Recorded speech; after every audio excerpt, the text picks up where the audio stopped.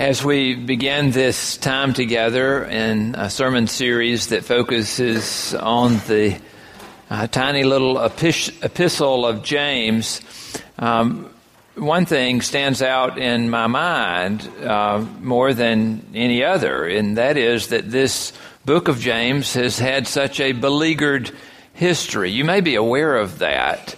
I may not be telling you anything new, but from even as early as the 4th century, there were Christian leaders that were questioning its authorship, and also, at least by the time of Martin Luther in the 16th century, the very nature of how it could be included was raised as a question. It's interesting to think about that Martin Luther would raise that kind of question. Of course, everything was under the magnifying glass for him as he began to evaluate what the church was missing, as had been revealed through Scripture. And as he looked and as he read, his heart was drawn to move away from the meticulous nature of duty as the church had come to know it, and to reclaim this Pauline structure of grace and faith as being the very center of life. You remember that in Ephesians chapter 2 that the Apostle Paul wrote, "For it is by grace that you have been saved through faith." The Apostle Paul truly did help us to come to a reconsideration of what was the essence of being a follower of Jesus Christ. But Martin Luther was the one that elevated the Apostle Paul for us to be able to see this part of his writings. Works versus grace and faith. Between these two, Martin Luther said that there is no contest, that our salvation comes by grace and by faith. When he read James, he was so perturbed by its writing that he gave it the name an epistle of straw, and even suggested that it was time for it to be removed from the Holy Scripture. Can you imagine the very leader of the Protestant Reformation suggesting that any book be taken out of the Bible? But this one, in his mind, did not stack up to Romans and Galatians and Ephesians and the Gospel of John and the first epistle of John. All of these were such that there was a depth, a theological depth that Martin Luther embraced. And he did not see anything redeeming about the book of James to put it on the same level as these other books. He appreciated it as good literature and was grateful that it did not lead us in the direction of following just the world's ideas of what is good. But he did not have a lot of respect for this little book. But the baby did not get tossed out with the bathwater, and for that I'm grateful. Aren't you? There are precious words to us that call us in our faith to understand how important it is for that faith to be evidenced in work. John Wesley reflected on these matters in great detail. This founder of the Methodist movement, this renewal movement that again was put in place to reclaim territory that the church seems to lose over and over again. John Wesley encouraged persons to embrace works of piety, works of prayer, and works of worship, communion, baptism, gathering in the family and gathering in the community for worship. But he also said that an important part of the way in which God saves us is through works of mercy, caring for people, reaching out, and being concerned about those that are around us. I have to confess to you that I wonder at times about the effectiveness of my preaching. Oh, it's not based on things that you say, and for that I'm very grateful. You are a gracious bunch. When I stand at the door and you come out, you say very kind things, but I keep waiting for someone to say something that I might not like as well. Who knows when that day may arrive? You all are gracious hosts, but what troubles me is that the opportunities for us as we gather in this place, and I'm listening as well, I'm preaching to myself as I share these words with you. As we are gathered here, these are fleeting opportunities that you and I have to be in the presence of the Word of God. It's probably good that I don't come around and ask you on Wednesday or Thursday, what did I preach on Sunday? In fact, I don't give you permission to ask me what I preached on this past Sunday, because all of this is our leaning into the Word, but my mind goes on to the next sermon that I'm going to preach.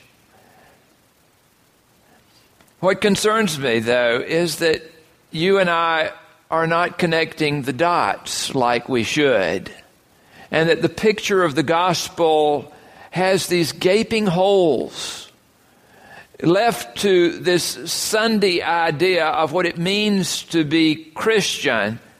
You and I leave great spaces that need to be fleshed out in our lives as to what it means to be a follower of Christ. Tolstoy, the great Russian novelist, wrote a story in which he told of a well-to-do woman who enjoyed going to the theater. On this particular night, she was there at the theater, and it was just such a moving drama. And as she looked upon the scenes on the stage and saw human suffering up close and portrayed there by the actors and actresses, she was moved to the point of tears. But as Tolstoy continues to tell the story, while all of this is going on, her coachman that had brought her to the theater is standing beside her carriage in the freezing cold. She exits the theater, enters into that carriage, the warmth of that space, while he takes her home. And there is no connection that she makes in her mind between the human suffering that she has seen on the stage and the human suffering that is right in front of her. One of my favorite preachers is Barbara Brown Taylor. She has a fascinating mind. She had preached one Sunday, and even by her assessment, she felt like she had done a pretty good job. But as she was standing in the narthex and greeting persons on the way out of church, one man came to her and said, "I'm quitting my job tomorrow." And she said, "You're what?" And he said, "On account of your sermon, I'm quitting my job tomorrow and I'm going out on the mission field." And she looked at him in disbelief and she said, "Get a grip, man. It was just a sermon."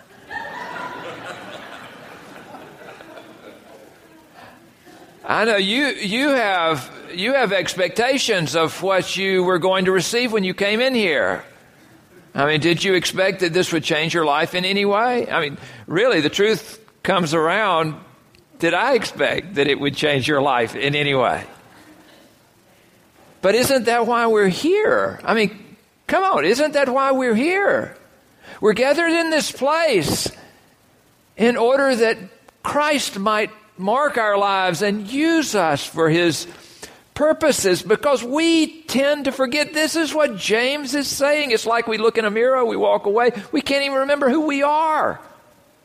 We come and see God up close and see our relationship to God on Sundays, but then ask us on Monday or Tuesday or Wednesday what's going on. And it's almost as if nothing has happened because the thought just leaves us. Which is why it's so important. He says you must be doers of the word and not only hearers. I remember hearing persons say in past years more than in present that idleness is the devil's workshop. I bet you've heard that before too.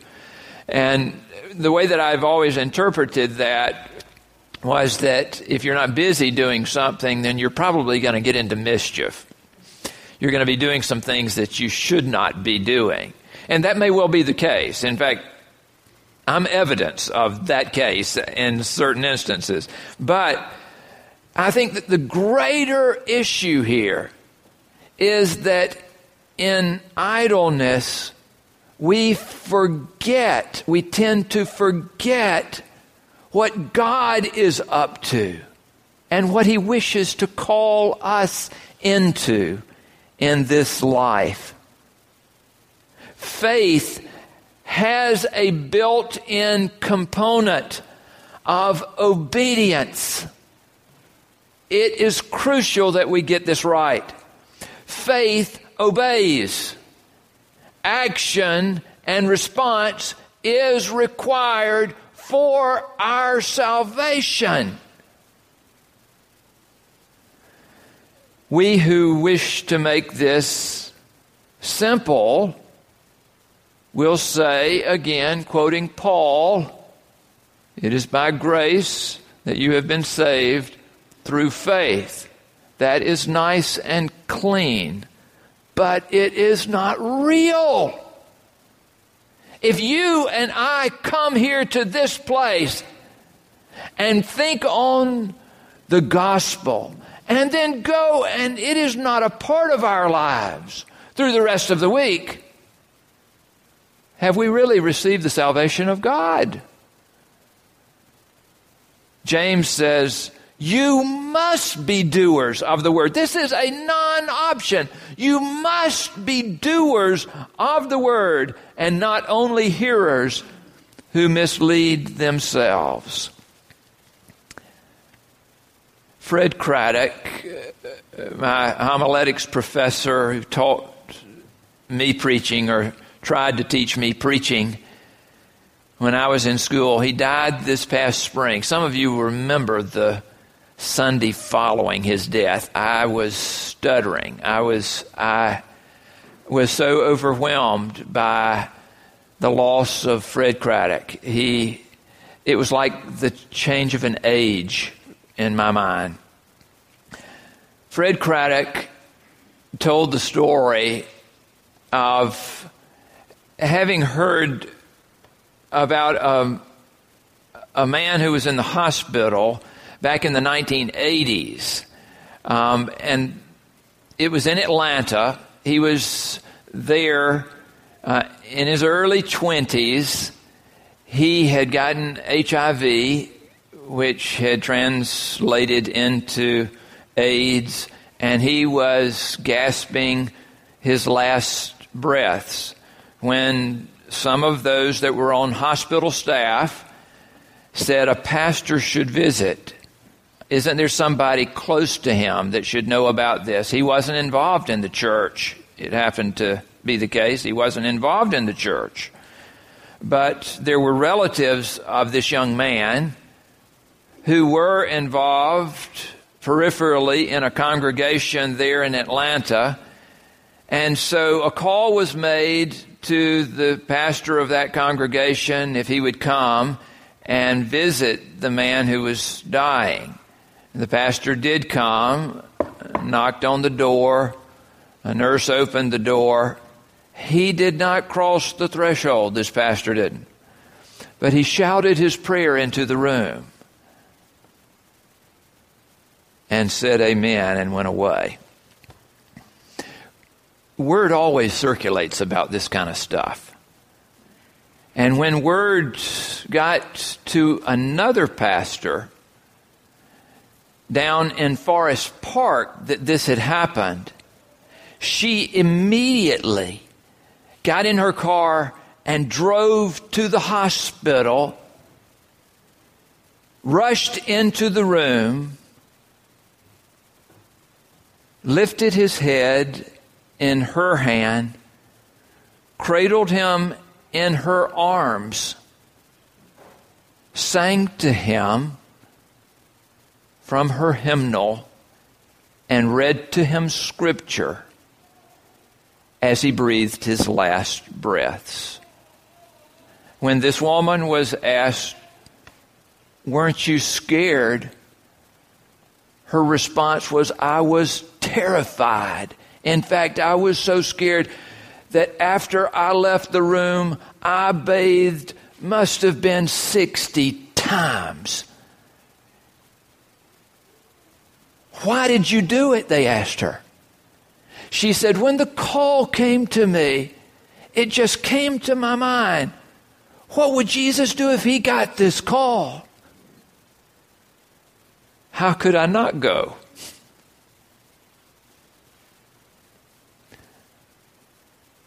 You and I make life so easy. And yet these are the types of things that set faith in place. They are the very things that are the essence of our salvation. There must be obedience to put faith into action. How are we living into the community with the mind and the heart of Jesus Christ?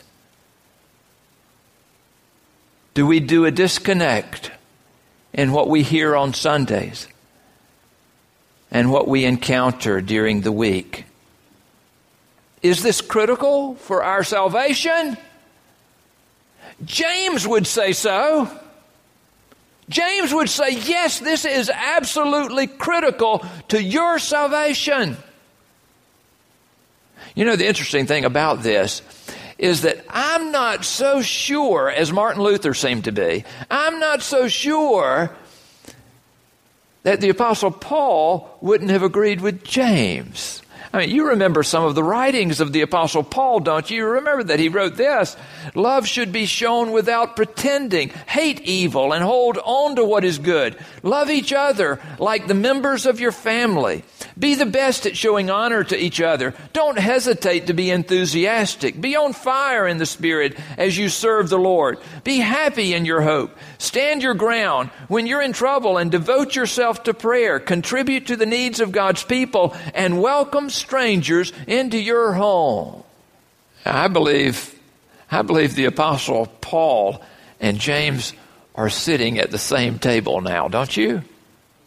And what would Jesus say about all of this?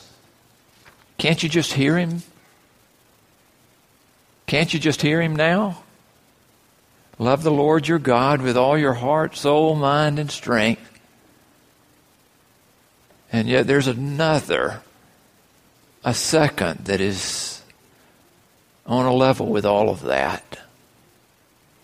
and you know it by heart. Love your neighbor as yourself. I hope you remember this sermon. I hope I remember this sermon. Do you think you will? Remember? Will you remember? Be doers of the word. I think it helps.